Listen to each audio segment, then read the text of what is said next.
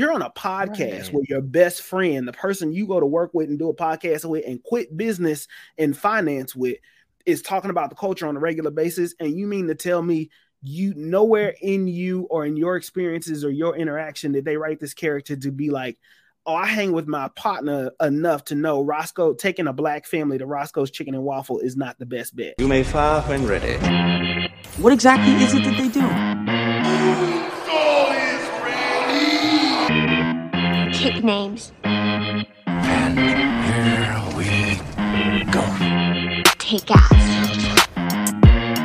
Welcome to the podcast that gives you a fresh perspective on movies, comics, and pop culture. We aren't afraid to give you an honest take and won't pull any punches. This is Films in Black and White.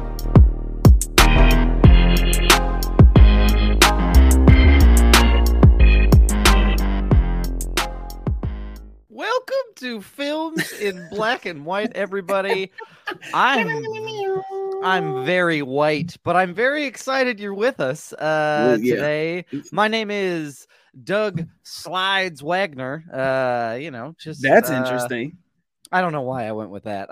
I picked something that was relevant to our movie discussion and went, let's go with Slides because we can. Okay. Yeah, that sounds good. But happy everybody is here with us today. We are going to talk a little Netflix's You People. We're also going to talk the 2005 movie Guess Who to a certain extent because I watched that. And really, to be honest, we're going to talk about anything else we want to talk about, which is fine. Whatever else we want to talk about. That's just kind of works. It's our podcast, so we can. So that's what makes it great. But I need to make sure that my friend, brother, just all around good dude, Marcus, what's the matter with you people, Destin? It's thoroughly welcomed. Marcus, how you feeling? I'm feeling, we are good. We are here. Happy Black History's Eve. By the time you're hearing this, it will be Black History Month for those that are not joining us on the Patreon. For those that are joining us live in the realm of Meta Facebook, happy Black History Month. I only get blacker from here. That I do not, but that's very exciting for you. I'm very excited for you. Marcus. Yeah. Anything excited about that you're excited about this Black History Month season? Yeah, just honestly, being blacker. Okay. Just really upping the ante on my blackness. One of the things, we get to Black History Month, and sometimes, not a lot of times, I feel like there's a lot of reflection on just the resiliency part. So it's like a lot of the sadness and a lot of the things that we had to push through. I just want to focus more, not forget, but focus a little bit more on the joy of being black. You know what I mean? And just like, as much bullshit that is happening, the bullshit ain't gonna stop. You know what I mean? And we've made it through a lot. Unfortunately. Yeah. So I'm just trying to enjoy that more, just the joy of being black. So that's the way. That's the way to have a positive attitude. Yeah. And I feel like we do that not to take away from upcoming Black History Month, but we do that anytime Black History Year. Anytime we do that anytime we celebrate any like significant cultural group. It's like Latino History Month. We talk about it's a lot of like we use it as an opportunity to celebrate all of the ways in which we've fell short as a country or even maybe in our communities. But it can be so much more than that. So I appreciate the positive vibe you bring to it. Yeah, I don't want it to be so somber. Like, yes, we made it, but don't give me slow violins. Give me like electric guitar. Like, I want to be Black rock star for this Black History Month. That's what I need the most. But how are you doing, Doug? I'm good, man. The sun was out today, so I don't know how. I did.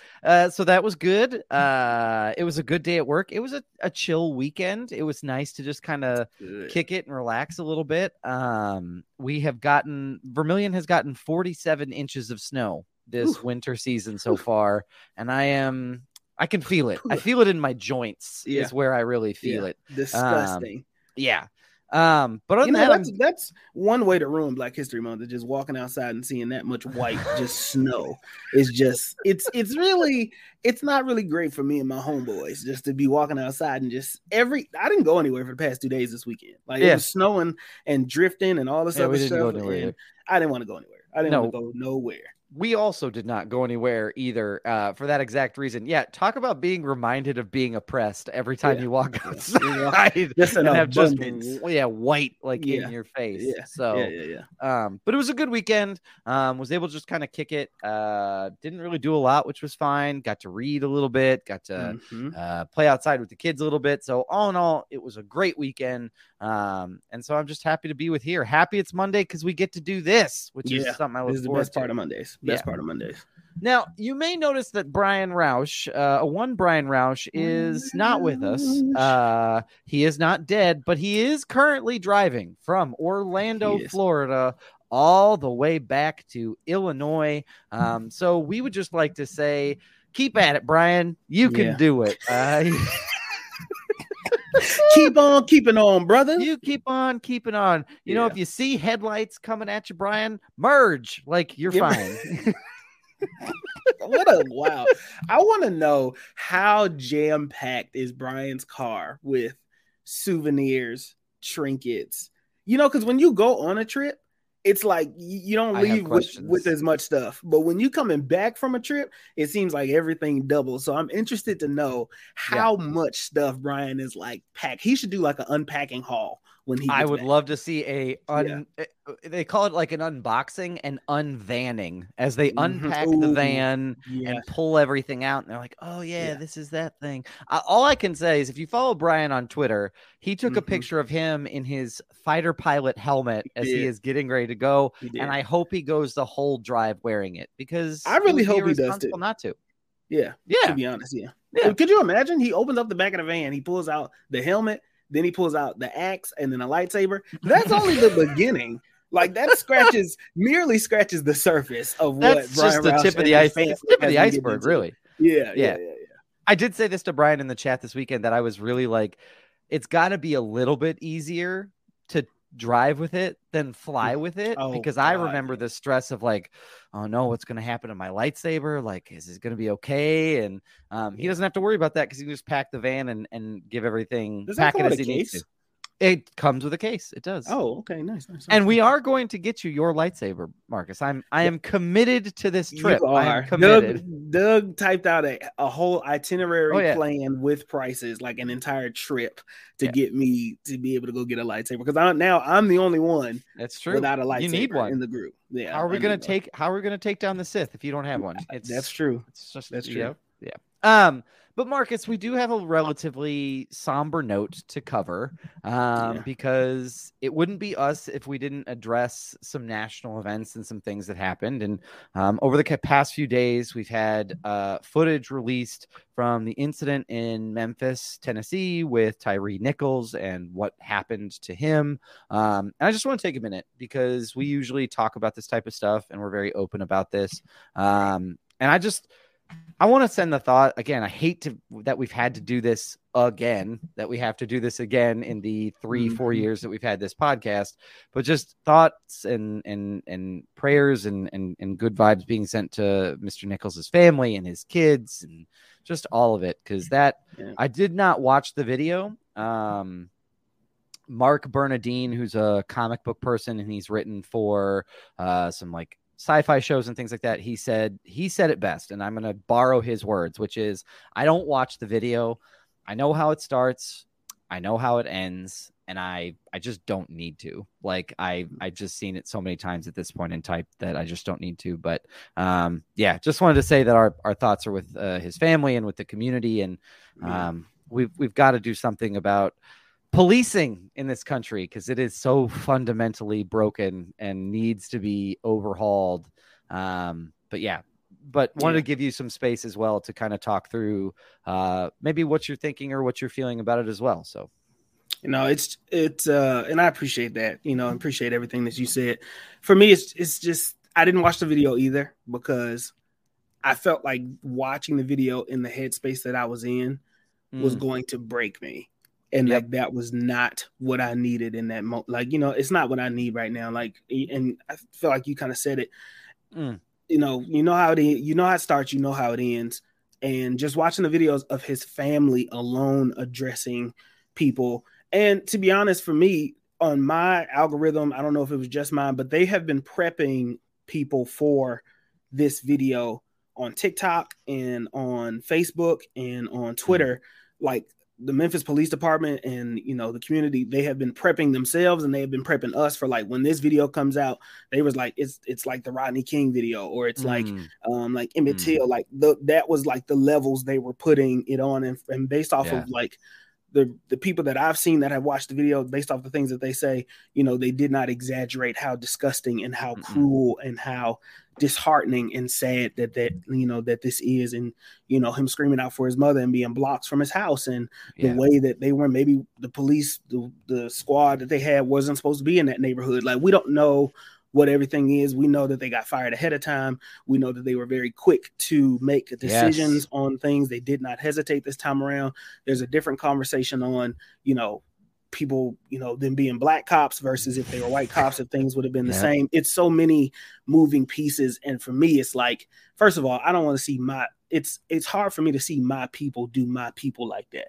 You know what I mean? And they always say all skin folk ain't kinfolk, but it goes back to me to the system is broken. It doesn't matter about, you know, the race, right? That's a component, but it's like the system itself needs to be, you know, needs an overhaul. And so it's just sad. It's very disheartening. It's very sad. I cannot watch the video. So I can't bring myself to watch it. And so, you know, prayers to his family, you know, hopes, you know, I pray that they are covered in this time and they get everything that they need. You know, you can't get your child back. You can't get your son back. They can't get your father back. But, you know, I hope that something comes from this. Some type of change comes from this. I mean, right? I mean, like, it feels like this has been such like a merry-go-round that every time it comes back around again, and you hope it's a different ride, but it feels like it's going to be so similar. So I hope that we don't get stuck in cynicism. That's the thing that I hope most for us as a collective group of people, is to not be cynical and to actually truly believe that something can be different. But I think another point that you brought up about, because I've also seen this discussion about the police officers and the fact that they were black and the fact that they, you know, and how swift this was. And I think we all need to be reminded of the quote that absolute power corrupts absolutely. Like, it does not matter who it is or what it is. If the system empowers this type of behavior, it doesn't matter who's perpetrating it. It's something that's there. So I think that this is where another reminder that it's the system that's the problem. Like, and we need to point fingers at the system being fixed. So, but this is a movie podcast, and as much as it is something that we wanted to acknowledge, we also have a whole podcast to get to where we talk about race and relationships. So I'm still trying to figure out where I land with this movie. I'm not gonna lie to you. I'm so excited to explore that with you. Yeah. But more importantly, we have to play Catch That Quotable. That quotable. The soulful sounds of Marcus J. Marcus Black. Yeah. Are you ready for this week's? I didn't have to. I think that was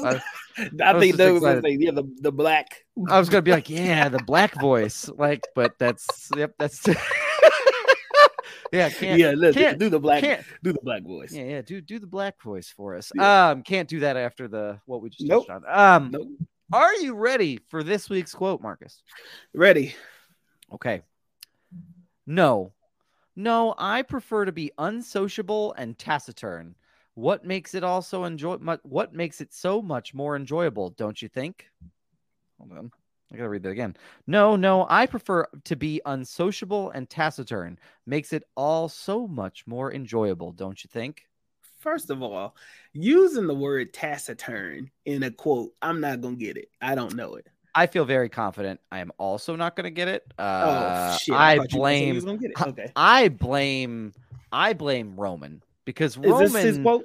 This is a quote from Roman, and Roman, you've got us all wrong. Like, I don't know how to put this. Like, whoever you think we are, Roman, that's not who we are. We are not that guy. Like, we're not those. We're not people. him, pal. Well, no, we're not. So God, I don't know. I mean, taciturn makes me think like it's Murder, She Wrote. Like it's something like super like highfalutin and do I need a hint, Mr. Clean? First of all, you insult our movie intelligence, and then you insult my with a quote like this partner. With yeah. I mean, I'm not gonna turn down a hint. So if you have one, I'll take it. You gotta call him Mr. Clean on the way there. That's messed up, Roman. That's messed up, man. That's insult to injury. So that's just how I feel about it. I mean, my knee-jerk reaction before the hint is that this is some type of like highfalutin book movie. Like, what's the word? Like, what am I looking for? Like this feels like a Shakespeare level movie. Like this feels like it could be like Hamlet. It's a romance movie. Okay. So you kind of on it with Shakespeare a little bit. I feel like using the word taciturn, somebody who used that word, they like that. They around people who don't normally use that word, like kind of a stick in the mud. Like if I'm thinking like Brooklyn Nine-Nine, Captain Holt, Andre Braugher type energy, you know what I mean? Like, yeah. Can you read the quote one more time? Let me read the quote one more time. Let me read the quote one more time. No. What the fuck does taciturn even mean? Taciturn means taciturn. No, NASA. No. NASA. No. What? Yeah, sorry. I tried to talk to you and read the quote at the same time, which did not work well for my mouth. Okay. No. I prefer to be unsociable and taciturn. Makes it all so much more enjoyable, don't you think? Do you think if I read it in a British accent, I think you would get it better? I feel like that kind of helped. That kind of gave me a good little vibe. Like maybe it's a snobby vibe. I prefer to be unsociable and taciturn. Makes it all so much more enjoyable, don't you think? Yeah. See, this is somebody who's snarky. Yeah. You know what I mean? This is somebody who's like Keira Knightley is in this movie. That does not help. That doesn't help me at all either. I don't know when the last time I even watched a movie with Keira Knightley in it on purpose. Not a lot that she's not a good actress. I don't know. Just not my bag. Yeah. We've spent a lot of time here, so I'm going to lock in my quote. I think that based on the fact that this feels very like old Englishy, I'm going to go with A Knight's Tale. Now I know that Keira Knightley is not in A Knight's Tale, but I feel very confident that that's what this could be. Can you name a movie that Keira Knightley is in, just so I got a reference of who this is? Off the top of my head, I can't put a face with a name. Was Keira Knightley in Pride and Prejudice? Was she in? I feel like she was actually, but right, she's. Give me another movie. Give me another movie. Okay, let me pull this up. I know she's been in a bunch of stuff. She was like the big deal for a while. I just need to see what her face looks like. Yeah. Oh. Yeah. Oh, okay. You got it? Got it. Okay, yeah. I got it. Yeah. Okay. But yeah. Pirates of the Caribbean. No idea what she was in. That's okay. That makes sense. Pirates of the Caribbean. Okay, so can I make a guess of please based off of the movie that popped up when I googled her name to see what her face looks like? Yes. Is that cheating? No. Okay, since he said it's a romance movie, I'm using my resources. I'm gonna say Love Actually. Okay, that's fine. All right. Yeah, okay. let's So I went with A Knight's Tale. You went with Love Actually. I went with Love Actually. Let's see what we're gonna do. Let's drum roll, please. We did not get this correct. God, it is. Close. Oh, this is straight up from. Is it Pride and Prejudice? Because that's what Brian just texted in the chat. Brian typed in all caps. It's Pride and Prejudice. Well, Brian would have got it right because it's Pride and Prejudice. Sorry, Brian. Do you see what happens when Brian's not here? We're a complete picture. Yeah, we're not complete. We're not a complete. You took advantage of us while we were down, Roman. Yeah. It won't happen next week, though. You call me Mr. Clean. Yeah. You take advantage of me when I'm most vulnerable. Say Happy Black History Month. Yeah. There it is. We started off on the wrong foot on this podcast. We absolutely did. Foot. Absolutely did. Marcus, sorry we let you down, Brian. It's okay, bro. It's okay, Brian. It's just get back soon. Make sure you don't. We need you. Don't go anywhere. More importantly. Yeah. Marcus, is there any news pieces or things that you'd like to highlight from this last week before we sort of pivot on over to our movie discussion? I feel like something happened, and I'm not really sure what it was. Let me scroll through my Rolodex. Do you have anything that you like? I have two things. Okay. First is it's all DC related. Because the first thing is somebody needs to come get Zachary Levi. Like somebody needs to check on him because he's really out here trying to be. He's really like, okay, they haven't announced that Shazam is being recast. Let's see how far I can take this. He's living life on the edge there. Let's see what I can do. And so for those of you that don't know, Zachary Levi went to Twitter and he posted some like anti-vax level like statement. So basically like anti-big pharma, depending on how you read it. It could go either way, to be honest. Yeah. But the whole like Twitter world is up in an uproar. Like, how could he say that? Like, how could he be such a big like anti-vaxxer type dude? And all I have to say is, come on, man. Like, of the people who are left to be played, I mean, the only people who have yet to be announced as being recast are you and Ezra Miller. So, do you really want to be roped in with Ezra Miller level bullshit, or do you want to try and rise above and try to be somebody a little bit different? Because it's just a little nuts in my mind. I just don't. Yeah, he put out this tweet. Well, somebody tweeted something, and he quote retweeted it and was like, "Oh, it was about Pfizer," and it was essentially saying like something about going against Pfizer. He retweeted it and was like, he said no, going against it with some type of emoji face, and then everybody obviously got on his ass. And then the next tweet was, this is what I mean by this, as if he was not trying to say he was a anti-vaxxer, but he was just saying like it was going against Big Pharma, how Pfizer is going to owe people a lot of money because of these whatever allegations, whatever the case may be. Go read it for yourselves. We are not. Somebody tweeted. The original tweet said, "Do you agree or not that Pfizer is a real danger to the world?" Yes. And Zachary Levi commented on it with hardcore agree with the like flat face, like emoji face, like the thin line, like that one. So but so there's that. That's my first piece that I had. Cool. That ties into my next piece. Okay. In the year of our Lord and Savior, 2023, this is what I promise to do for y'all.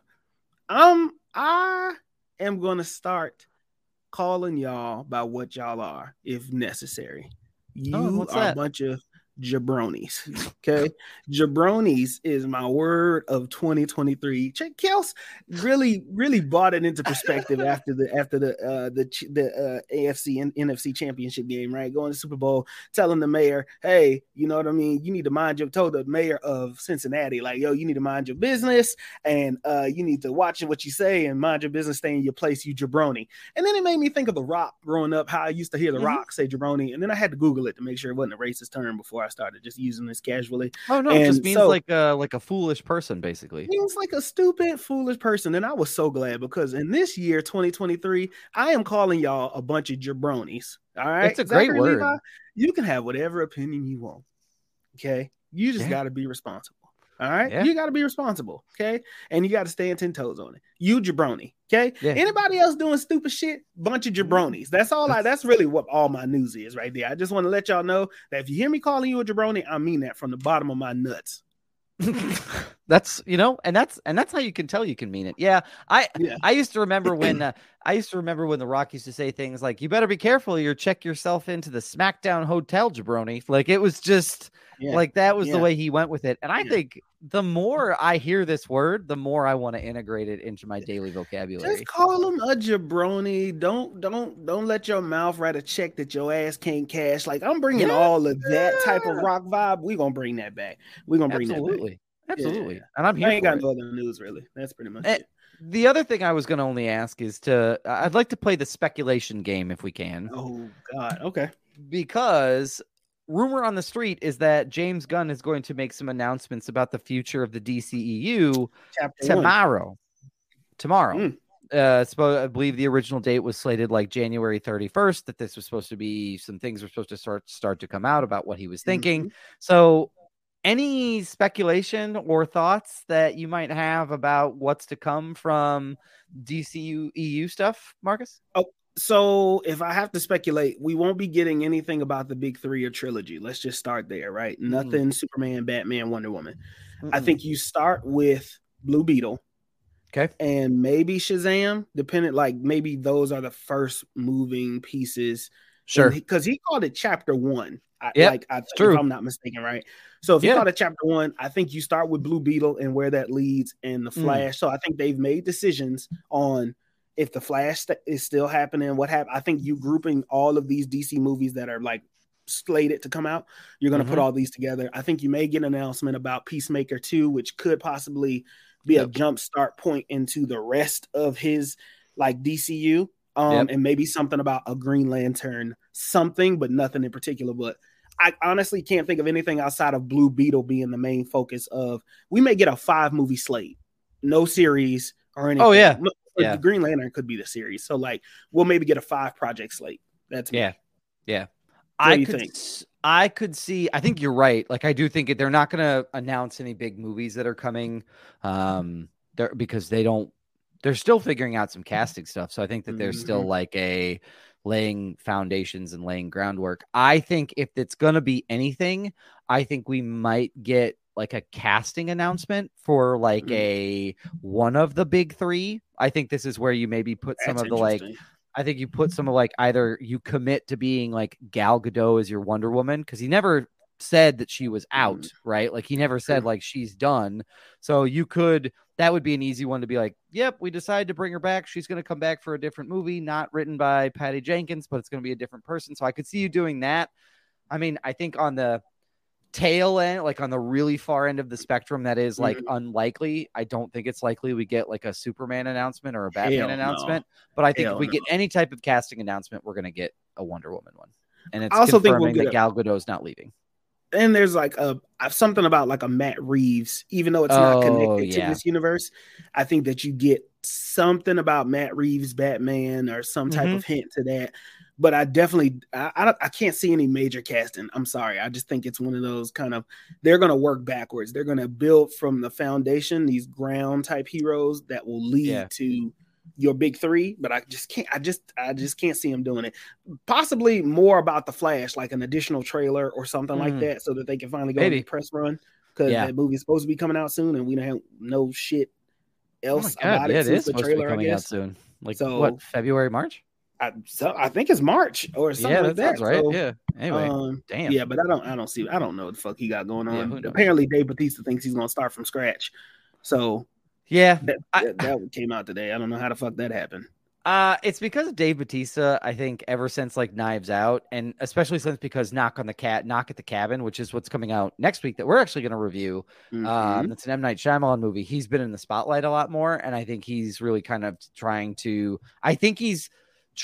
get a role somewhere in the DCEU, but he wants it to be the right one because someone asked him somewhere like, hey, Dave, do you think you would ever want to play Bane? And he was like, I would love to play Bane. I just don't think my body can handle putting on that much weight. Like, I don't think I could handle the physical toll of like packing on the pounds. But because I agree, like, I think he'd be an awesome Bane, but I just don't think like he's a little bit older. So I think it would be hard for him to like you said, if he thinks his body can't do it, then he knows his body better than I do. So I think it depends on like which Bane that we get.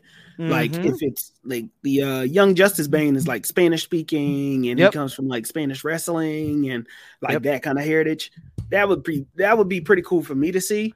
I don't know how you carry Batman in this. If he's his own, if we get another Batman solo movie, or if you tie this Batman into the rest of the big three, so he's more a part of the Justice League, and then Matt Reeves has his own individual like I have zero idea of what they're, how they're going to tie in video games, movies, and TV. I'm kind of excited about that too, to be honest with you. It's interesting. I'm interested. They've kept things such close to the vest and they haven't like announced enough for me to be like, all right, DC, like I'll pay attention. Like, what do you want to tell me? So, I recently read a comic book that was Bane oriented. That was really good. I've been reading these one shots that DC has been doing about Batman villains called One Bad Day, and they did one for Bane recently, and it was really good. I did not see a lot of what they were going to cover coming, so it was really interesting. So yeah. But yeah, I'm also throwing their Suicide Squad too. I feel like something about a Suicide Squad could be announced, because that's easy enough for you to slap a bunch of random characters together and make a movie to propel chapter 1 forward. You know what I mean? Like something like that. You could follow up. I've heard that the video game's going to be dog shit, so that's what I heard too. They put that leak out and then mum's the word on the rest of that planning and programming for that movie. So for that game. So good luck with that. Godspeed. The last thing I want to cover, like rumor wise, is there's a couple rumors I've been seeing floating around TikTok, and we're going to pivot to the other studio that does typically comic book oriented things, which is Marvel. Yeah. And it's all Fantastic Four oriented, because there have been some leaks that have circled around Reddit and other sources that I think we just want to touch on quickly. Okay. I haven't heard any of these, so I don't know. I'm going to run down a couple. Okay. The first is we have a rumored casting, and we have a casting for Victor Von Doom. Is it Jake Gyllenhaal? It is not Jake Gyllenhaal. Oh, okay. Thank God. It is Adam Driver. Oh God. I don't know. Okay, maybe that could work. Yeah, I'm not against it. Yeah, I don't know. That could okay. I don't know. Yeah. That's a little dry for me. Sometimes Adam Driver can be he can like drag a little bit. I don't know if I see him as the biggest of biggest bads yet. I don't know. Victor Von Doom? Adam Driver as Victor Von Doom? I don't know. Yeah. Yeah, I don't know how I feel about it. I feel like he could do it. Like, he's certainly menacing. Like, he does villains well. I mean, he did Kylo Ren really well. Yeah, didn't he already play a metal face villain already? Like Kylo Ren, Dr. Doom. Kind of what I thought too. I was like, you kind of did. They both shoot lightning out of their fingertips. That's kind of the same thing. Yeah. So that's the first one. Again, these are all like gigantic grains of salt. So no one should quote us on this at all. For sure. No, quote us. Fuck it. Quote me. That's fine. Watch it. Disney's listening to the podcast and we'll announce it tomorrow. Well, the film's in black and white. Got it. Bet as well. If those two have it, we might as well let it out. Yeah. The other rumor is the main villain of Fantastic Four's movie that's coming. And Victor Von Doom is not the main villain. Galactus is.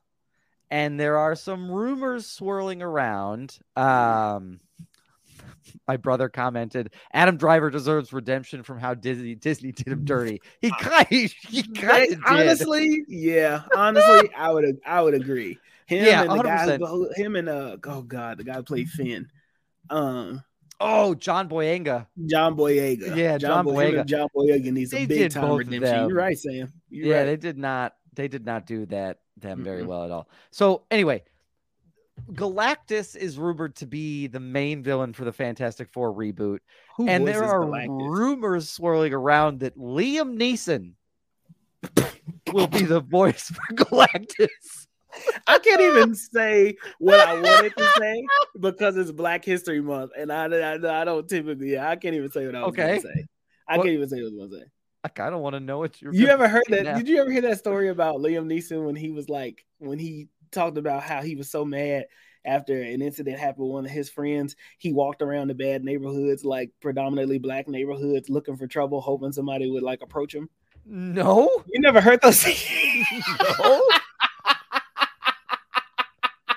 Was he trying to test his very secret special set of skills? You got to look the story up on your own. It was like something happened to a friend of his, and it was done, I think he said, by a Black man. And so he would like, when he was so pissed off, he would walk around neighborhoods and he would hope that somebody would like come up and like do something to him. And so in my head, when you said he played Galactus, in my head, all I heard was Galactus saying, "I wish a nigga would." And that was all I could think. That was the only thing that I could think of. And so I'm sorry for people listening. I typically don't like to, no, but yeah. Come on, try and take it from me. I dare you. I double dare you. I dare you, Reed. I dare you. I did like Liam Neeson. Roman Myers said he liked him, and Ted was hilarious. Yeah, he did really good in that. Oh, 100%. Yeah. Does he have the voice for Galactus though? I don't know, and that's my kind of problem with it is like I don't think he has. Sorry, Brian, like if you're listening in the car. He has a menacing kids and stuff. I'm so sorry. I am so sorry, everybody in the car. I apologize you know what, though? Dearly. Here's what I'm gonna say.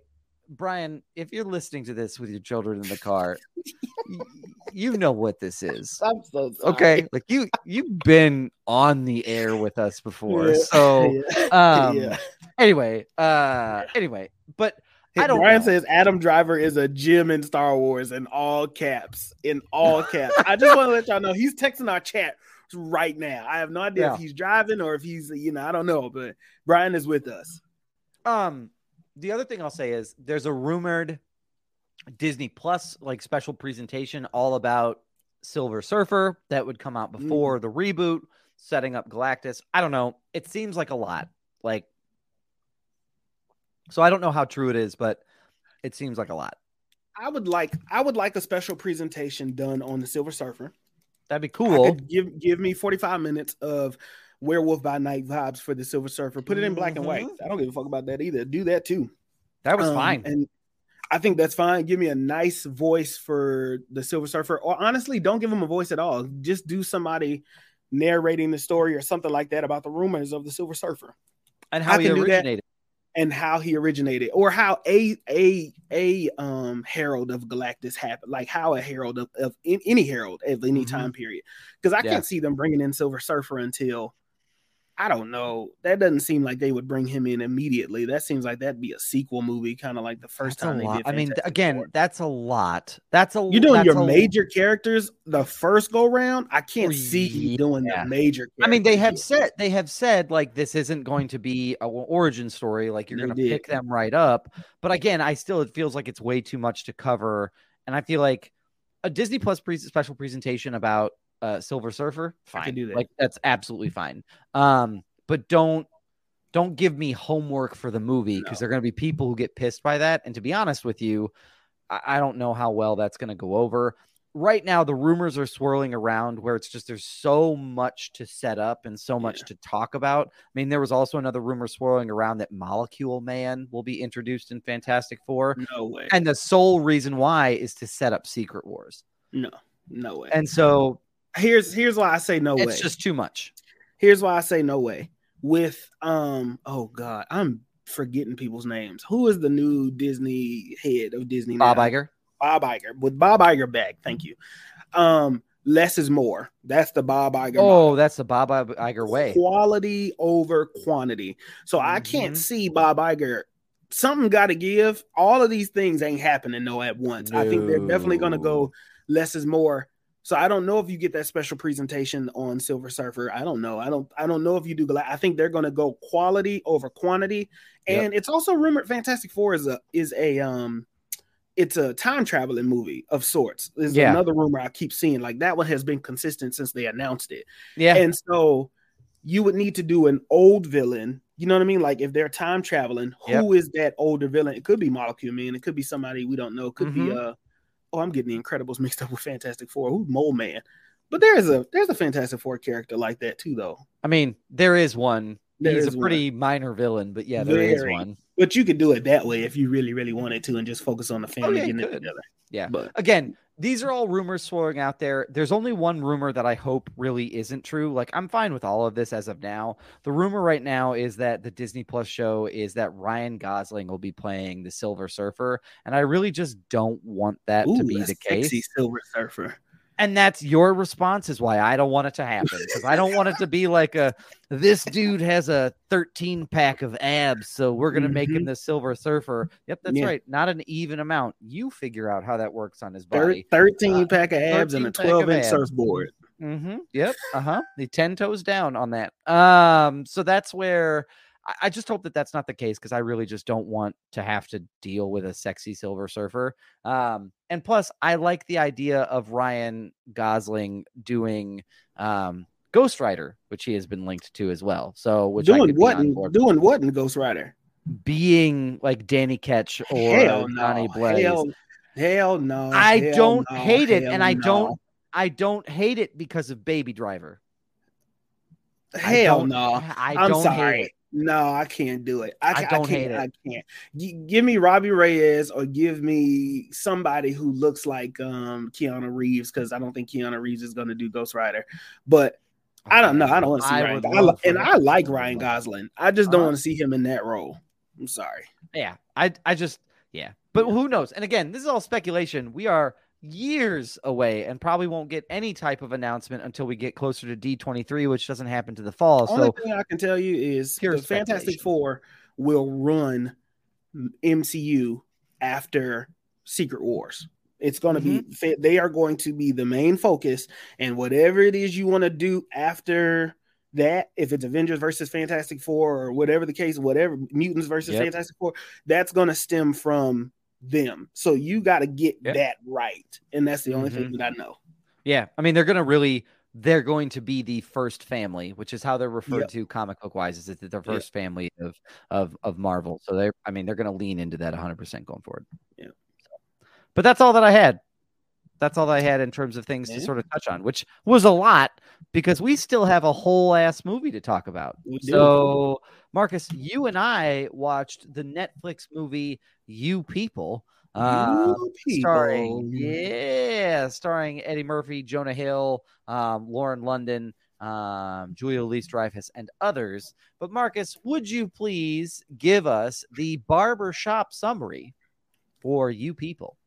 Okay, so You People, basically, right, you got this, and listen, if I'm just describing it, how they set it up. So if I use a term that ain't right, I apologize in advance, okay? You have this Jewish man, okay? You have this Jewish man who is, he is infatuated or involved in Black culture. I think that's kind of what was hinted at here. Yes. And so you have this Jewish man, and he's like not really a heavy practicing Jewish man. You could tell he's kind of like an outcast from his family. Like he's like this kind of in between where he's not Black, but he's an outcast from his family and feels significantly different. The way he dresses, the way he speaks, and all that other stuff. That's Ezra. Okay. And then you got Ezra. And then you get the other beautiful young lady, Lauren London, who plays oh God. Amira. Ezra and Amira, because I did like those names a lot. So thank you. She plays Amira. Okay, they meet each other. So Ezra is struggling because he want to find the one. Okay, he want to find somebody that's his person, and he just feel like he lost. And he do this podcast, and he's also in finance, and he talks to his partner, and his partner is like, "Yo, Mo, Mo, I want to be in love. I want to feel like this Drake. I want to feel like take care of Drake or whatever the case may be." They have a whole conversation, and then he meets Amira by accident, and then ends up going on a date with Amira and falling for Amira. And Amira's like, I want somebody who. Anyway, he wants someone. Marcus is having some technical difficulties. They go on a couple dates. They fall in love with each other, and then they get to this stage where he proposes.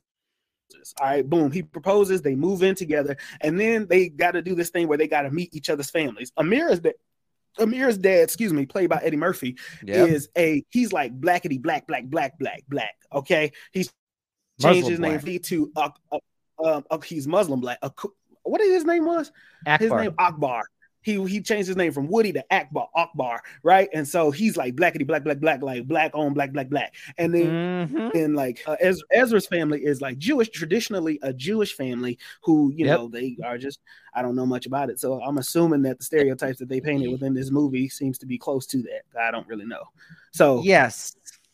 I can't really call it. I can only speak for the Blackness. So anyway, so the dad is like, he Amira, he finds out Amira is dating Ezra. He ain't really messing with it like that because he's like, you want this white boy to be part of our family, and we want to try to figure it out. So he's trying to like, it's not like Meet the Fockers, but it's kind of like he's just trying to show that he's not like fitting in with this family, and like there's something up with him. He's like, it's not heavily like trying to manipulate him or expose him. He's just trying to catch him in the act. It's really hard to place his motivation. Like we'll get into it like when we get into like the full like breakdown of the movie, but it is hard to place what he exactly is trying to accomplish with this. Yeah, because it gets a little confusing. But so they go through this whole thing where they hang out with each other's families. Each family has their own thing. Either it's misunderstandings, misinterpretations, stereotypes, just they have the families go at it about who basically the oppression Olympics, about who had it worse, black people or Jewish people. And then you go into like how they don't fit and how they don't understand. And the whole movie based off of them trying to learn each other and understand each other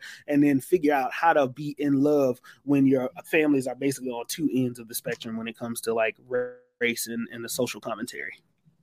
Yes. Yeah, that's a really good synopsis without giving too much away. Also, spoiler alert really quickly, like if you're waiting to watch You People, you did a good job. You didn't give anything away with your barbershop summary. So like if you're waiting to see it and you don't want us to spoil it for you, we're going to get into some of the details of this movie. So like put a pin in it, come back later, check out the timestamps in the episode description, and come back later. But we are going to talk about You People. So if you're waiting, do that. Let's break down cast, shall we? Jonah Hill plays Ezra.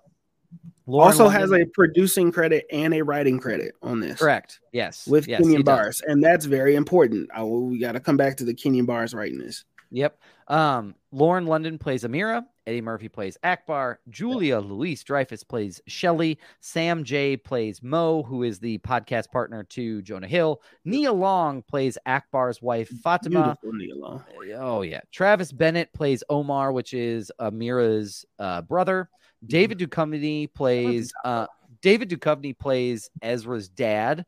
And then there's some other notable folks in here. Dion Cole is in this. Elliot Gould is in this. Rhea Pullman is in this.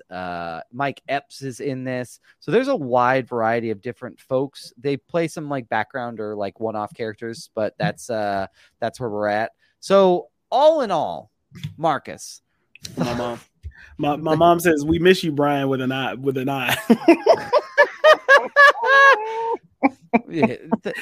Thank you for the love and support. Yeah. Marcus, what did you think of this movie? I'm gonna be honest with you straight off the rip. I don't know how I feel about this movie. Like usually I can come in here with like a definitive answer, but I don't know how I feel. I can tell you what it made me feel while I was watching it because I was texting Brian and Doug. It made me cringe. Like it made me squirm with some of the dialogue and interaction. And I don't know if it would, usually you can give credit to being like, that's what the movie's supposed to do. The commentary is, but honestly, it just made me feel like, I don't know if I like the way that they going about this. That's kind of my first initial reaction. I will say I enjoyed this movie. Like I enjoyed watching this movie, but I had similar feelings at times with it. Like especially just sort of like the cluelessness at times of Ezra's family, but also the whole dynamic of their relationship just kind of bugged me. Like it bugged me for very specific reasons. Okay, what's your reasons? So here's where I struggled with this. Yeah. This movie I enjoyed it. I had a fun time watching it. What I struggled with is that there's this dynamic with them as a couple where they almost like compartmentalize and they say, you, Ezra, are responsible for building a relationship and bridging this gap with my dad. You, Amira, are responsible for creating and developing and bridging this gap relationship-wise with my mom. Godspeed, good luck to you. Yeah. And there's a part of me from like a relationship piece of this that says, if you knew that there was going to be an issue, if you knew that there was going to be a problem, and if you okay, I'm going to say this because fuck it, I don't care. If you really loved and cared the person that you were with, you wouldn't burden them with trying to figure that out for themselves. There is a moment, not to flash forward to the end, where Jonah Hill tells off Eddie Murphy, Amira tells off Julia Louis-Dreyfus. To me, that is not who is responsible for having those conversations. Who is it? Jonah Hill is responsible for telling his mom, she ain't a piece of property that you get to show off to your friends and make she's not a toy for you to play with.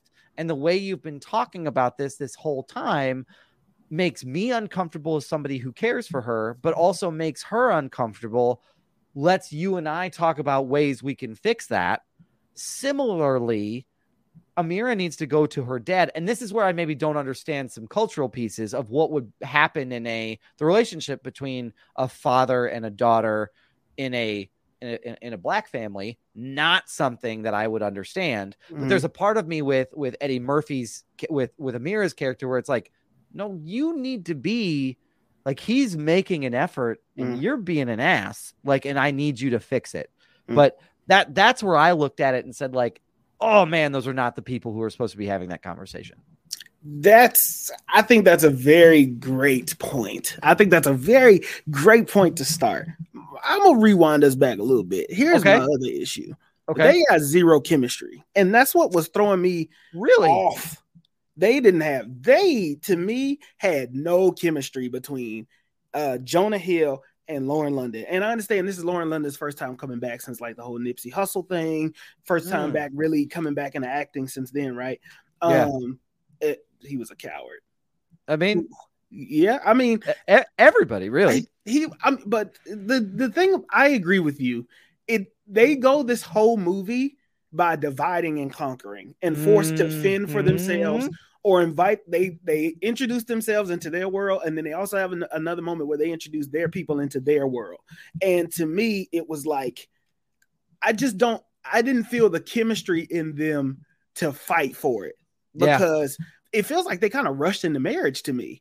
If I'm like looking at it, just because you gave me a montage, it seems like they didn't learn anything, and they had moved in together with each other, and they like propose to each other and act like they were so like deeply in love. And to me, I just didn't feel that chemistry and connection.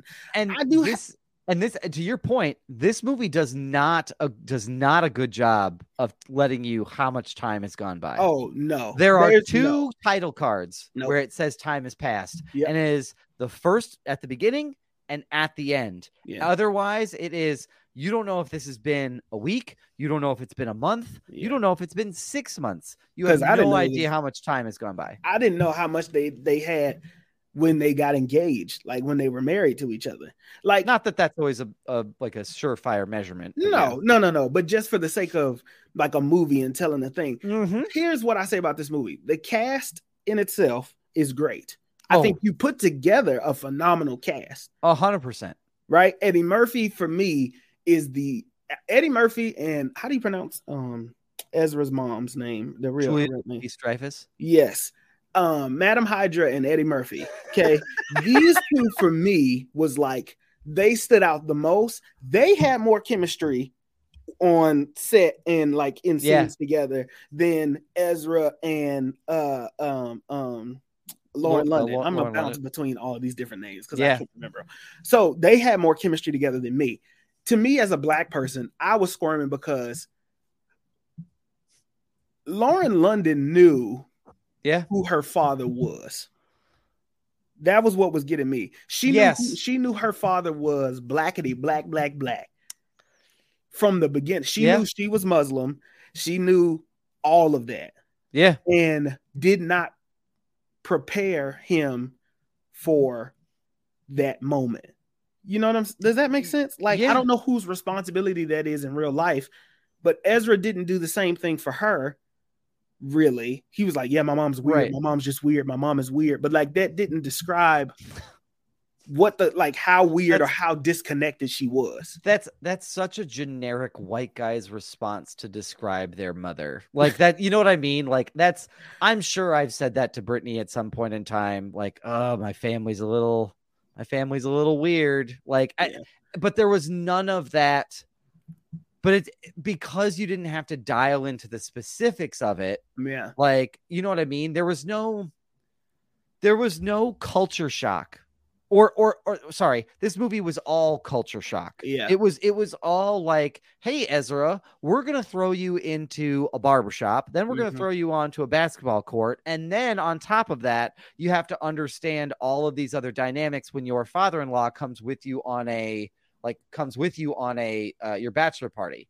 That is all culture shock, no understanding.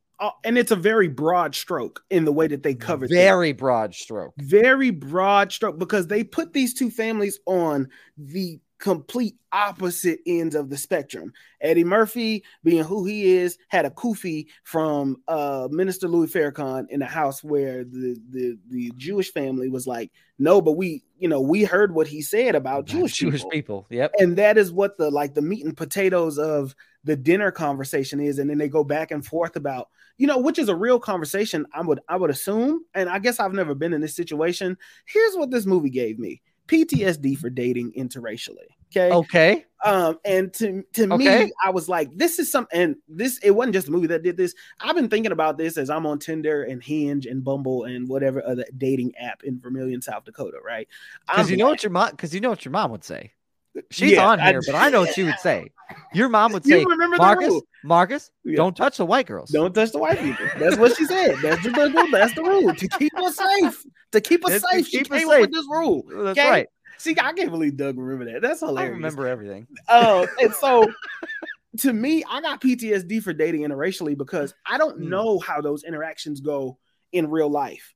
And you bring me to your white family that what? I guess he's single. What is she talking about? Now is not the time. Because you're on Bumble and Hinge. You're putting it out there. So I guess she's single. Oh, okay. Yes, I am very single. So I don't know. It makes me second guess dating interracially because I don't know what that interaction is going to be. Is it genuinely like that? Like those microaggressions, or she was damn near trying her hardest to be a good person. I genuinely believe she wasn't saying all that stuff to be rude, like directly, but you don't have to be rude in order to have these microaggressions instilled in you. And you don't have to be racist in order to like do these things that make, people of color uncomfortable if you don't know a lot of shit. So I don't know. I don't know. And I guess I'll say this, having been, because Brittany and I have been married for almost, it'll be almost 12 years. Brittany and I have been married for almost 12 years. So like I can speak from like what it's like to bridge the gap between two families. And it's awkward at first because these two groups of people, for all intents and purpose, would have no reason to hang out with one another other than their kids are getting married. Yeah. Like if you think about it, like, and I'm being a little like funny about it, but that's really what it is. And so it's hard to balance those like expectations and blend that gap. What I feel confident saying within 100% certainty is that this feels like the in-laws trope that happens in romantic comedies played out to the extreme. Yeah. Like to say that Amira's family is so oblivious that they would just let their, like, just to actively mistreat this man. Yeah. For no other reason. I mean, is it a little tone deaf to take him to Roscoe's Chicken and Waffles when you're trying to get to know him? Not the place I would pick. That's if I had purely comedy bit. That is pure comedy shit. But there are people who wouldn't notice the difference and be like, there are people that genuinely believe that that's a right decision. They would be like, they probably love it here. Yeah. Like it's, and so I think while a little culturally tone deaf, like not an unrealistic situation. So there's that part of it, but there's such a hard part of me of like, you're going to watch and be in a room and you're going to hear from Ezra how your dad is, and you're not going to say anything. Like they talk routinely. Yeah. You're not going to say anything. Like that's what I kept coming back to. And to Ezra's family. Again, your mom is trying really hard to make an effort.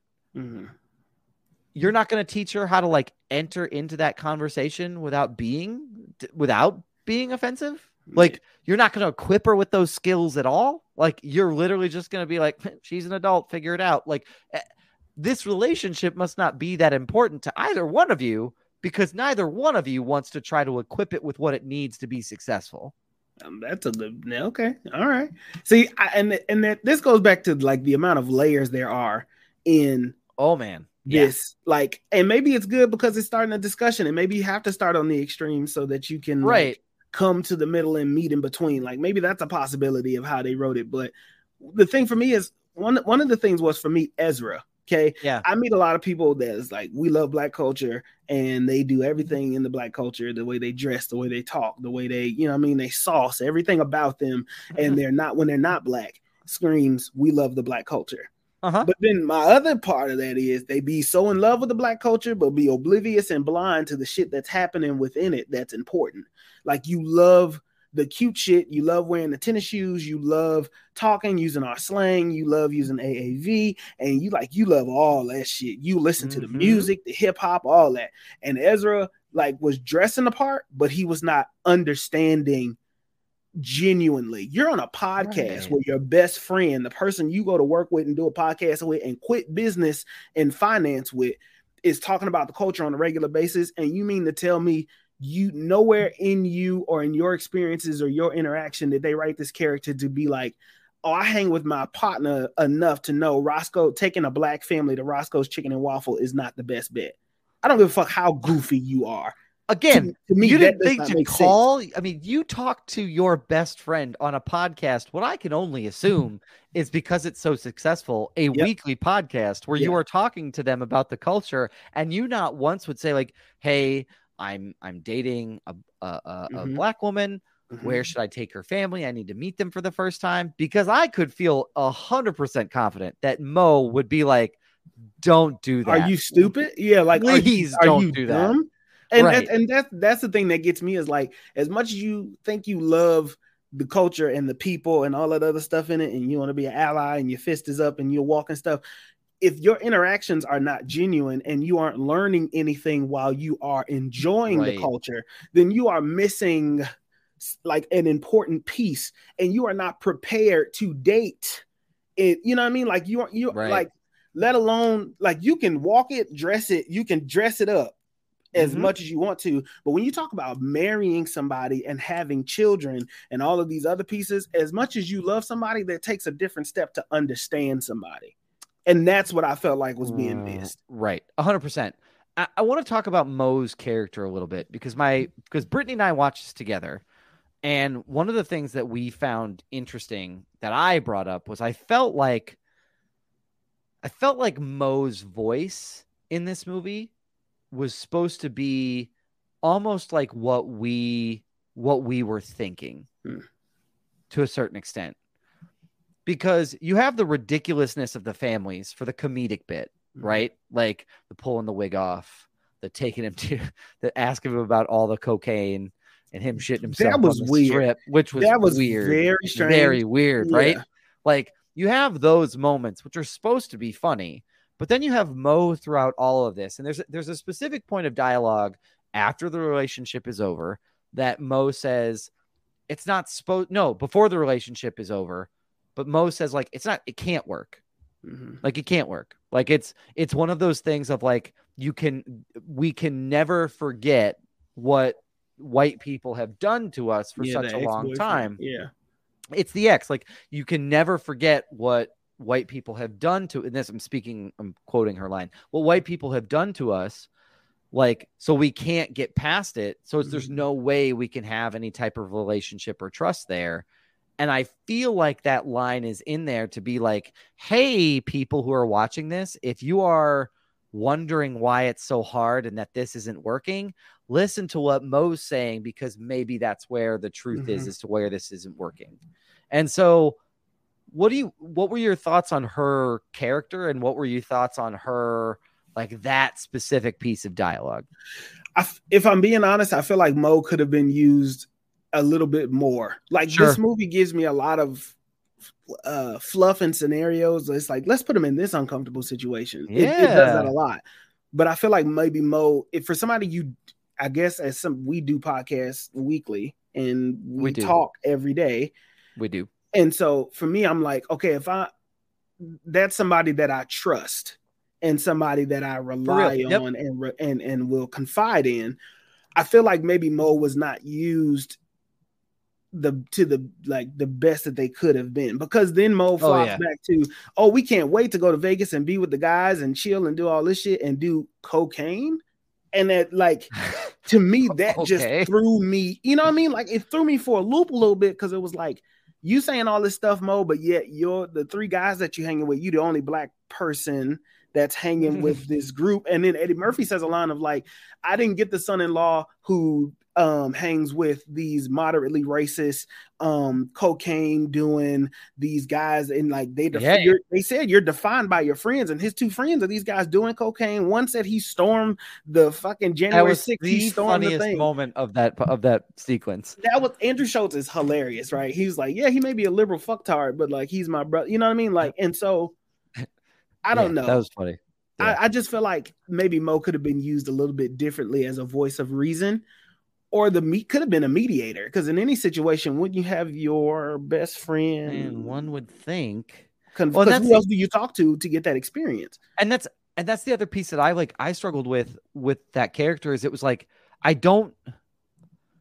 they're best friends, they're business partners, they talk daily, and there's maybe like 4 interactions that are on screen, and that is not, I mean, I suppose you're trying to avoid the gay best friend piece of this, like, well, I don't want to make them like the stereotypical like black best friend, but I don't know, like that it seems weird, like that seems this movie weird. Was missing something for me, sure, and I just feel like a lot of it was the character development, like, oh yeah, for sure.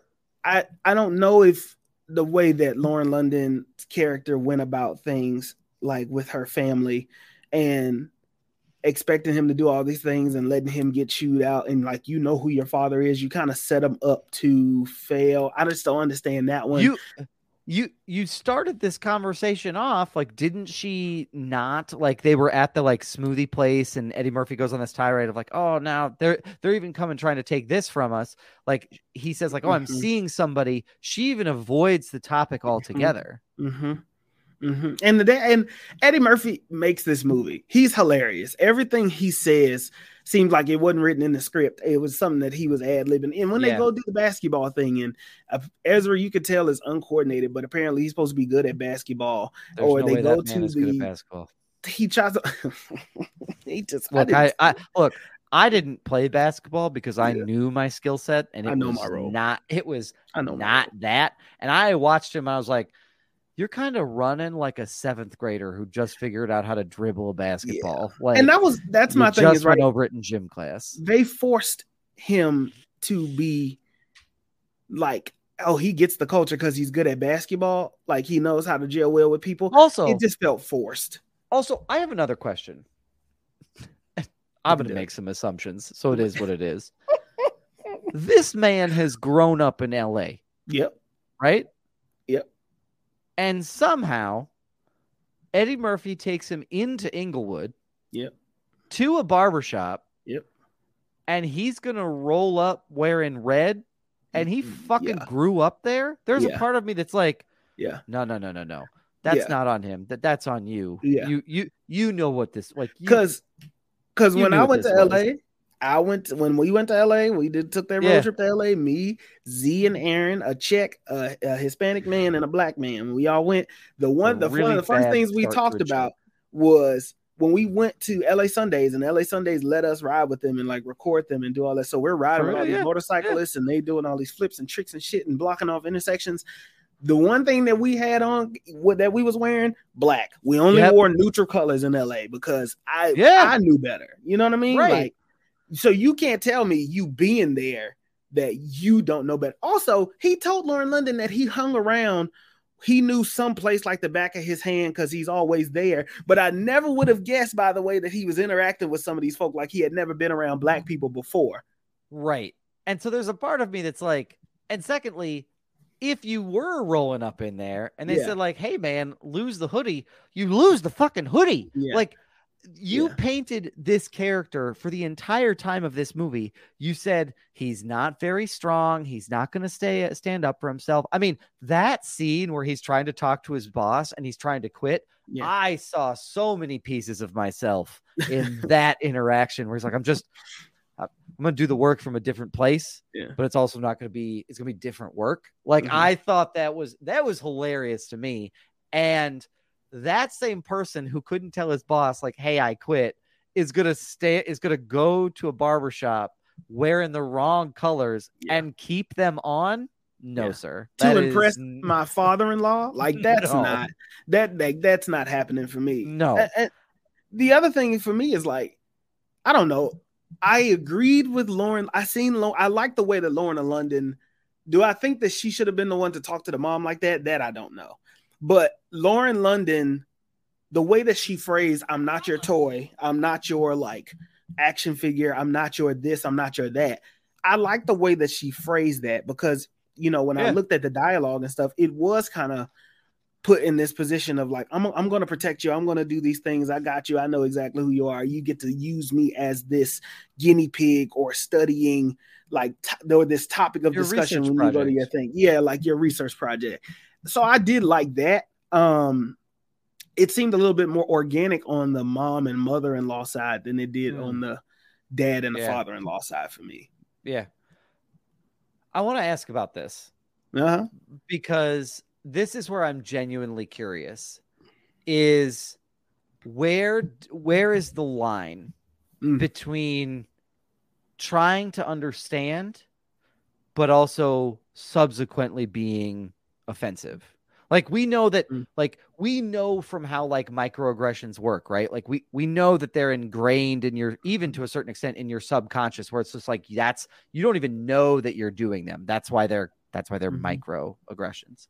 Like how do you approach that? Like what should Ezra's mom have done differently in that scenario?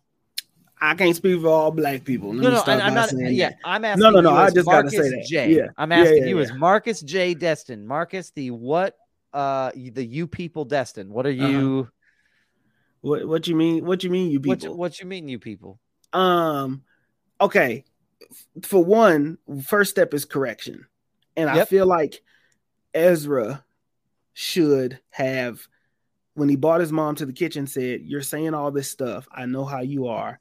You're making her feel uncomfortable."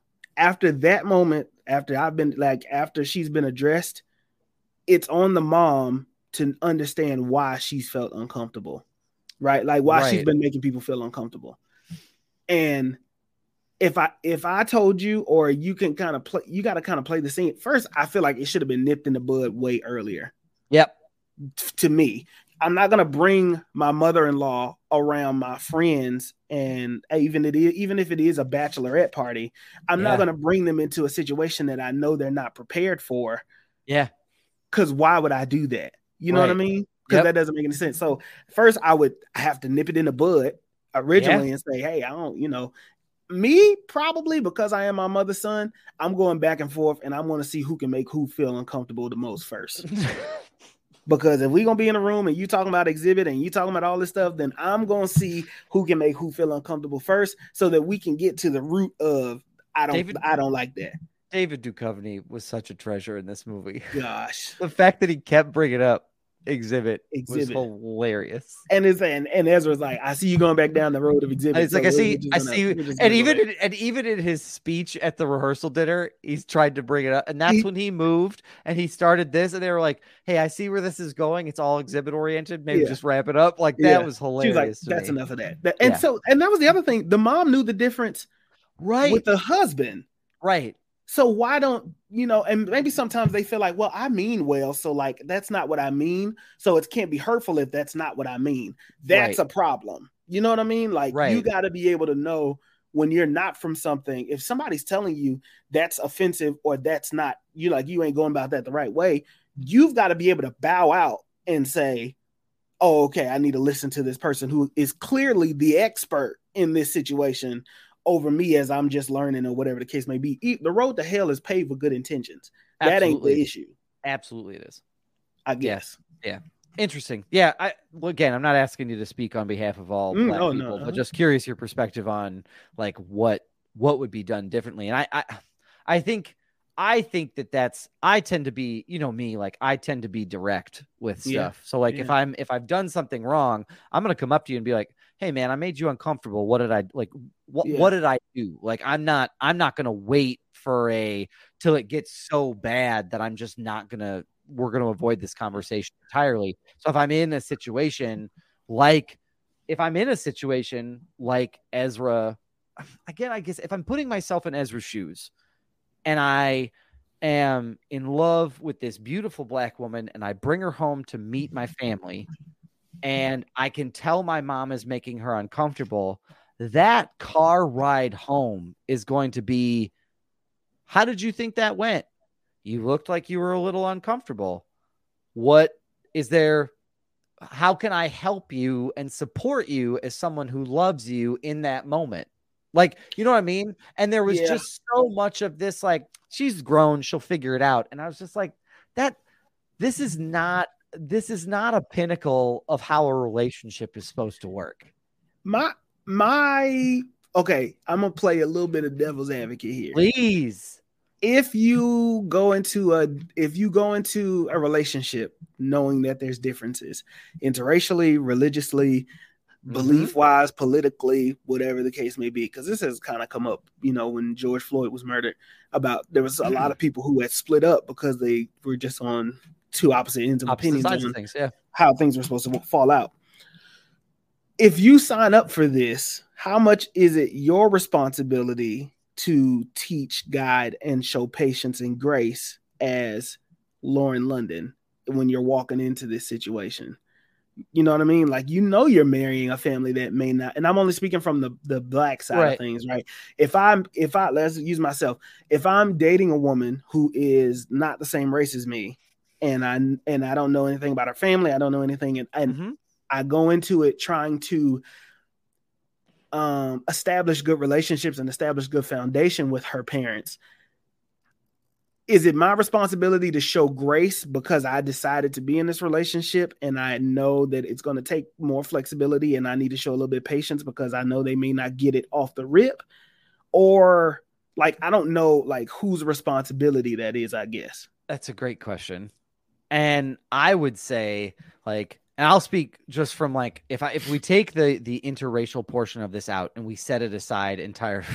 Oh, Jesus, my mom is in the comments going crazy. She is going crazy right now. Yeah, I have. Yes, they know I'm single. I said it already. This is incredible. I'm glad she's here for this. Here's what I'm going to say.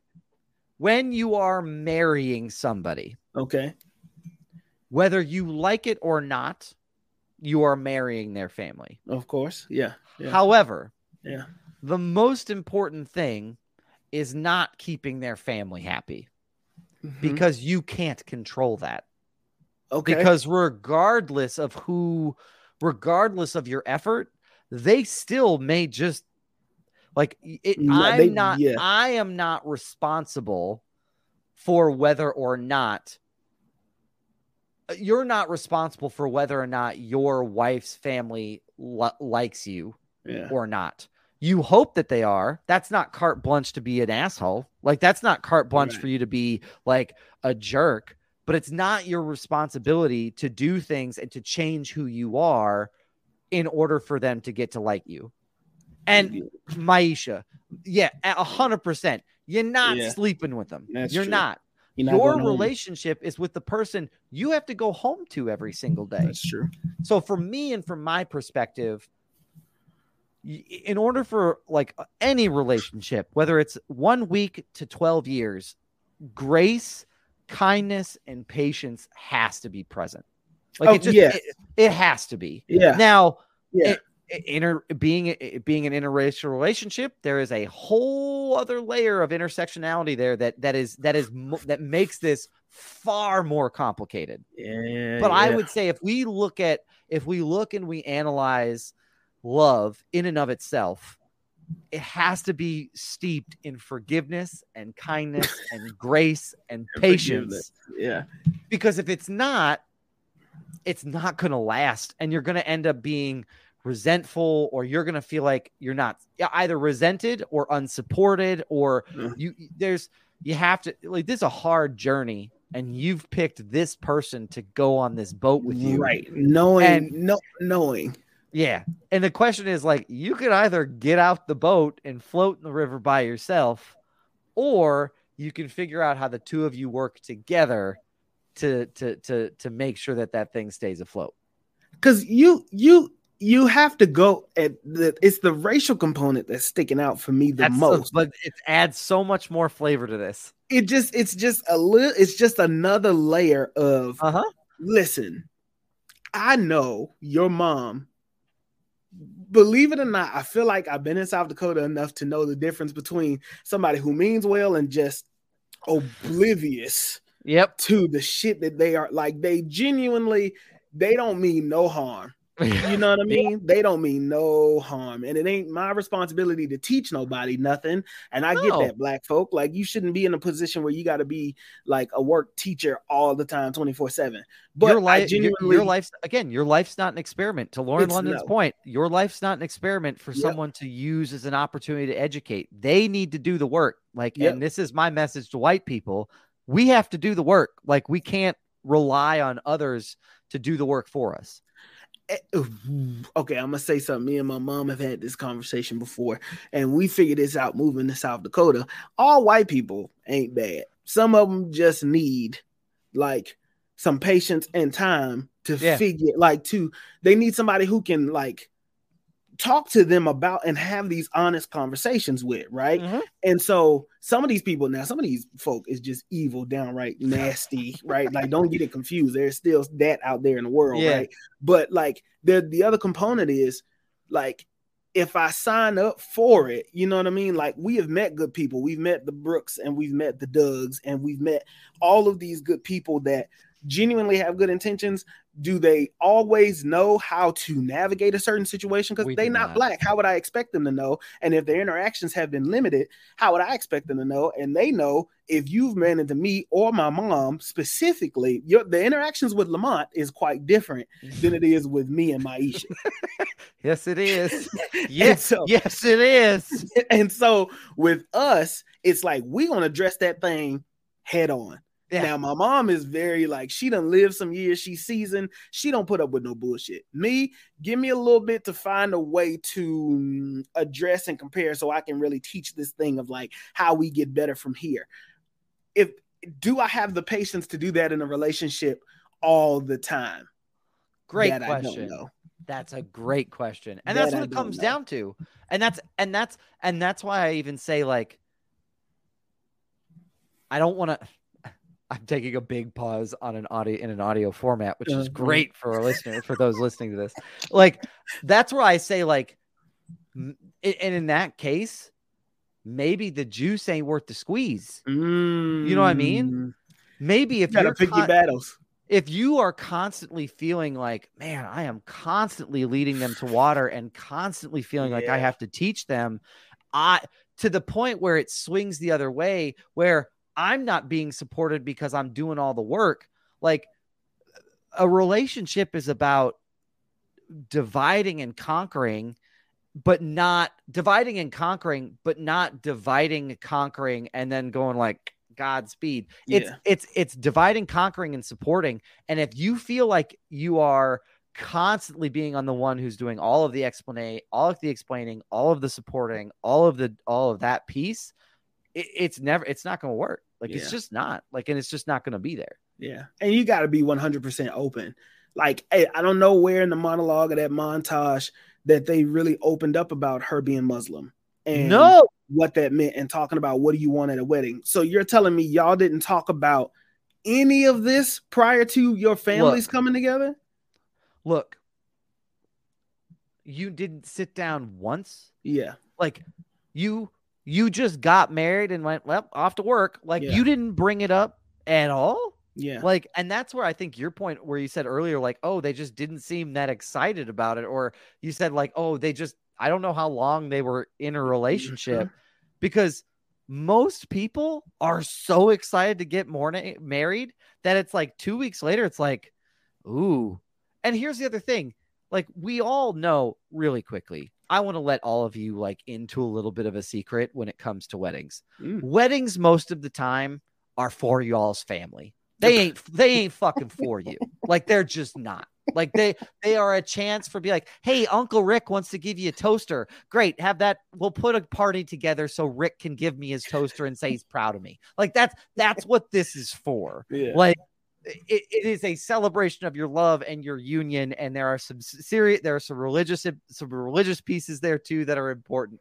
But most of the time, it's so Rick can give you a toaster and say, like, I remember back when you rode a horse at my house. Like, that's what this is for. Okay. Like, so like, let's just put that out in the open.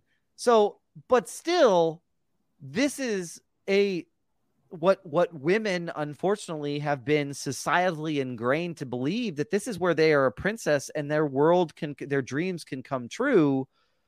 So you didn't want to start talking about what that looks like? Like, you didn't give a shit about that, like, at all? Yeah. Or even your mom was painted in this certain sense of light of being a little bit overbearing and intrusive and a little bit nosy with, you should date her, and being very concerned. She didn't say anything to you? Yeah. There was no expectations? And then not with the families and whatever, we could move whatever direction from here. Nia Long and the dad didn't have a lot of lines and say so. No, and I couldn't really tell where Nia Long fell in the support or against the relationship. I couldn't really call it, because it could have gone either way for me, right?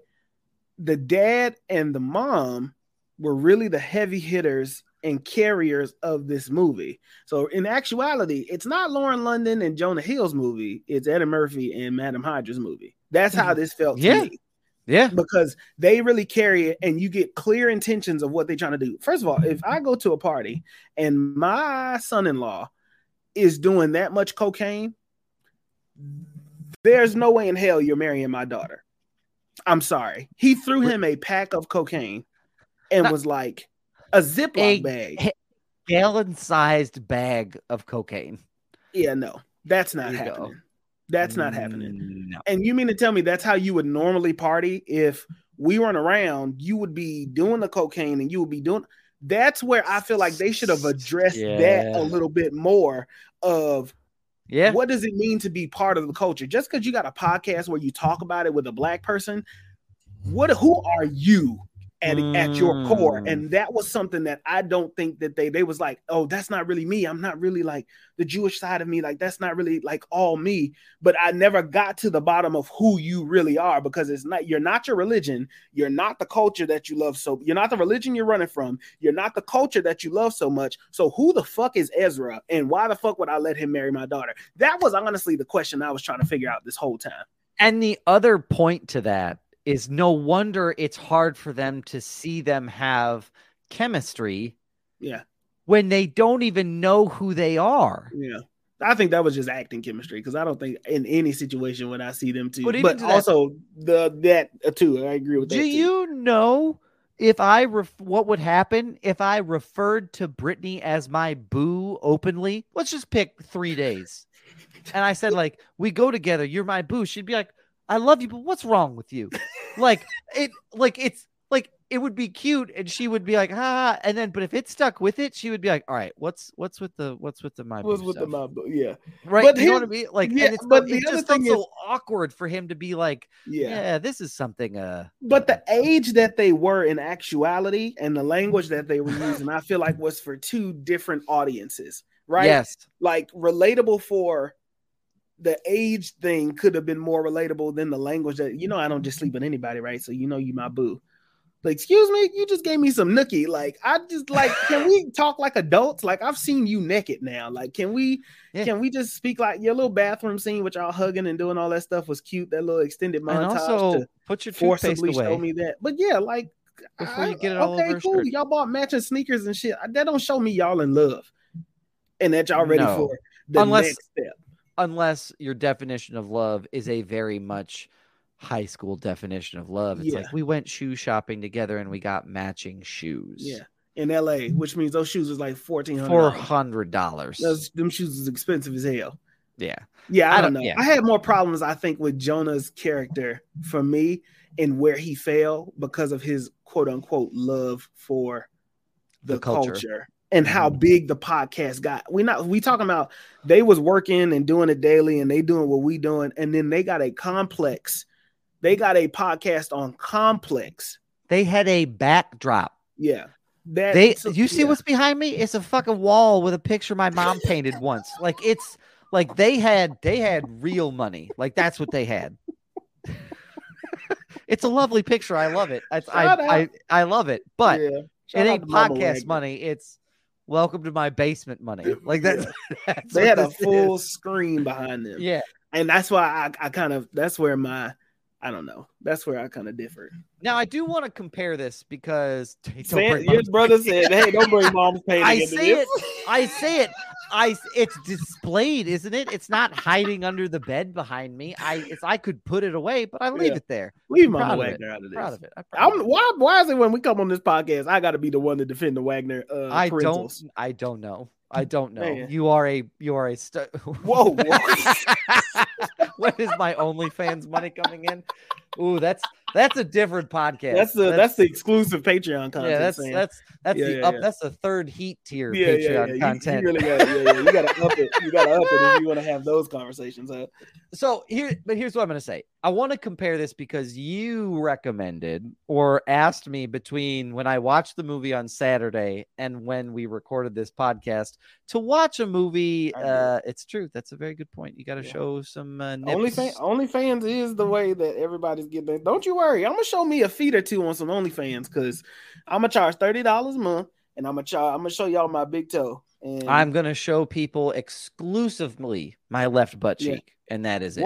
I'll paint faces on it, and it'll be like for $5 extra, you get to peek the face I paint on my left butt cheek. Like that's the right cheek. Is the right cheek like a separate Patreon? Like you get left cheek OnlyFans and then right cheek OnlyFans?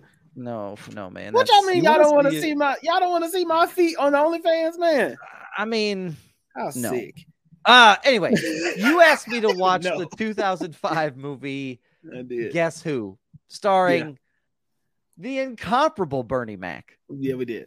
Rest in peace. Zoe Saldana and Ashton Kutcher. And this is a very similar style movie. Yeah. A little bit different, but very similar. And I would like to say outright that this let Brian off the hook. Because Brittany said out loud about halfway through this movie that says, Marcus owes me one for watching this movie. And I went, I don't care for this. So I wanted Doug to, I didn't know Brittany was going to watch it. So sorry, Brittany. I wanted Doug to watch this because I wanted to see who executed the storyline of white son-in-law being married into a black family better. Like who did it better, who executed it better, who resolved things better. You know what I mean? Like that was kind of thing. Also, them randomly throwing a wedding in LA and you people just seem like extremely expensive. Like for you to just have a venue ready to go and doing all that shit. Like that was a lot for me. But and like an artsy venue too, like not like any like a nice venue. Yeah. That was a lot. But I just wanted to see. So Doug, I want you to tell me between the two movies, who do you think executed things better? Yeah. So the plot's a little bit different. So let's lay some groundwork for those that have not seen Ashton Kutcher and Bernie Mac's Guess Who. The difference is that this is entirely Zoe Saldana's family because they lay some groundwork. Ashton Kutcher's dad ran out. Mom just is there, but not really. Like just that they decided like we're just going to leave this and have this be an entirely Zoe Saldana brings Ashton Kutcher back home to meet her dad for the first time. And I would say if I had to stand these movies up next to each other, they check different boxes. Like here's one. I really enjoyed that Bernie Mac and his wife, who were renewing their vows in the movie, they didn't like outwardly say, I'm going to destroy this man. There was hesitation of who he was and bringing him into their family and what his motivations were. But there was never this like, I'm going to get him. Like, and I appreciated that they did not do this thing where it was like, we hate this person. We don't want their, we're trying to break them up. Like he was like, I'm going to lay out some ground rules. My ground rules are going to seem silly and foreign and over the top, but I'm going to lay some ground rules. Because to be honest with you, the whole thing, like with the hotel, I made this reservation. He says out loud, this quote from Bernie Mac, which I thought was very funny. It was and I think it was great when they're in the hotel. And he's like, oh, so you made this reservation before I came here. He goes, I made this reservation 28 years ago when she was born, which is this is a ground rule for my house. It has nothing to do with your identity. I just don't want her. I just don't want you staying at the house. So I appreciated that. Check that box. What did I would say in terms of Jonah Hill, Ashton Kutcher, I'm going to take Jonah Hill. Oh, okay. Ashton Kutcher was just there was something about either the writing of his lines, the delivery. I don't know what it was, but he was the problem with my enjoyment of this. He was movie. The problem. He was, you take and put anybody else in that role, this movie's better. I don't know what it was. If it was writing or the way he portrayed it, I just didn't care. The 2005 writing will do it to you. Yeah.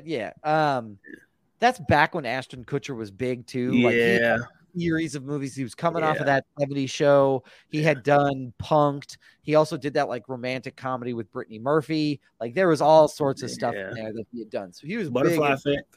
Butterfly Effect. He was big at that 2005 like arc. So, but which one does it? I don't know. I also think though there's still elements of like mistrust and not being entirely forthright. I do think that they did a better job of giving Zoe Saldana a little bit more character development in this movie than they did with Lauren London. That was the one like criminal thing I think they did in You People is Lauren London was very much like, we didn't get to see a whole lot of her agency or her choice or who she was. She was very much a background piece, which in a movie about an interracial couple, it feels weird to be like, let's put the white man forward. It was it was severely imbalanced. And I don't know if that goes to the Jonah Hill having a writing credit or producing credit, because, you know, if you're writing a movie, do you focus on your character's development? And is You People, and I could be wrong, is it a story about Ezra finding the balance and everything, or is it a story about the couple finding balance and learning things about each other? You know what I mean? Like, which one is it? Because I agree with you. I don't think Lauren London got a lot of character development. So I appreciate then in Guess Who that Zoe Saldana had a lot more character arc to her. For sure. Right. I also, but where I think like, it's hard to compare them because it's very different time frames and very different situations, like a whole litany of stuff historically in terms of like historical events have not happened in 2005. That's true. So there's a whole other dynamic to this that's very different. So I don't know who does it better. I personally enjoyed You People more than I enjoyed Guess Who. I think that I appreciated that how Bernie Mac came. I don't know. But you can't compare Bernie Mac and Eddie Murphy. No. Compare, two titans in terms of their roles. I would say I appreciated Bernie Mac's development a little bit more. Yeah. I appreciated his storyline a little bit more. Because the end of that movie it's not, I did him dirty. It's, you love him. Why is this an issue? And being a father to his daughter. So that's the end of Guess Who. Whereas You People is very much the end of this is the conversation between brothers. Like you were hard on him. You put him through it. Yeah. Like, why did you do that? I like that ending better of You People. Yeah. And so I think that they're very different movies. I enjoyed You People a little bit more than Guess Who. I think I also appreciate that You People didn't have the like over sexualized piece of a romantic comedy. And this is what I mean by that. There's this whole scene.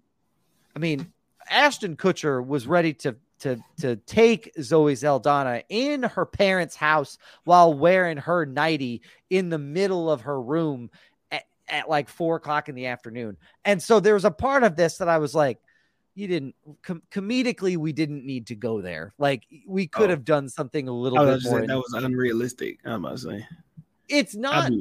Look, I'd be ready to. Yeah. Yeah, that might be a whole other podcast for us to talk about. Talk about that. I want my wife wherever we at. Then it sounds like you should get a hotel room because no, I'm gonna do it right there. I'm gonna do it right in that room. Oh, okay.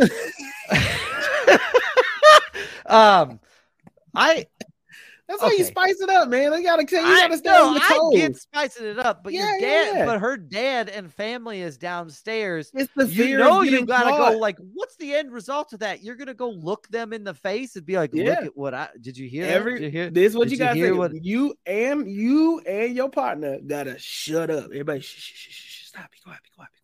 Like you everybody just gotta be quiet. No, let's move on. Let's just go. Let's just move on. You're gonna have to look your father-in-law in the face and be like, "Did you hear that? What'd you think of that?" It's gonna put a whole damper on the evening. No, and at 4:00 in the afternoon. So what? There are rules. No, rules. Anyway, I do like you people's. I do like and maybe to wrap it up. So I feel like you people had a better ending with the father and his epiphany. Yes. Eddie Murphy and the parents' epiphany, really. Yeah. And that's where it kind of made me wish maybe they would have focused more on not just either focus on Ezra and his development or the parentals. Don't introduce Stern Father if you can't really cover all of Stern Father's thoughts. Because then Stern Father comes in, he's stern, then he leaves. And I don't know if I got a complete story with it, if I felt complete in the story with it. So I do like that. First of all, Mike Epps playing Eddie Murphy's brother, I thought was amazing, hilarious. I think that they have great chemistry off screen, and that's why you could kind of tell it was so organic. They had more chemistry together than Jonah Hill and Lauren London. Mike Epps is a what I would say a unsung hero of most movies that he's in, because he is so comedically hilarious, and yet he's never the top billed dude. He can play the background. Yeah. But Deon Cole was also, when they were talking about them damn Tron suits, Deon Cole's part was so small. But there was this one part where they have the two, so they're both wedding planners, and Deon Cole is one from the hood, and then the Coens, which is the Jewish family, they have their wedding planner. Yeah. They have this one scene where the wedding planner saying, "We basically gotta hurry. We gotta hurry, y'all. We gotta hurry." She puts her hand on Deon Cole, and he looks down as her hand touches him. He looks at her hand and looks back up at her. And to me, that was the most organic and the funniest. Deon Cole is just really good at that. He's hilarious. He doesn't have to say anything in order for the shit to be hilarious. I really like when the cast was not a problem. The cast was awesome. The cast was not a problem. It's just some areas I just felt maybe were incomplete for me. And maybe it's because I'm not in an interracial relationship, but I am black at the end of the day. Well, and I think you're right, though. And I think your point about the dad, I think there are and I don't know if this is, again, I don't know if this is Kenya Barris. I don't know if it's Jonah Hill. I don't know who is this, because Kenya Barris was responsible for Blackish and White-ish. He does all the interracial.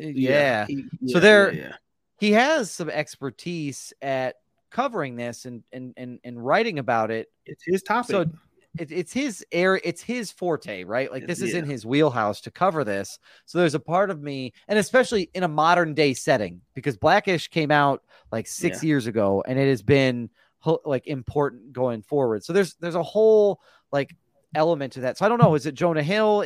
Who is it that put this in there? Because you don't do a sequel though. Because you're right.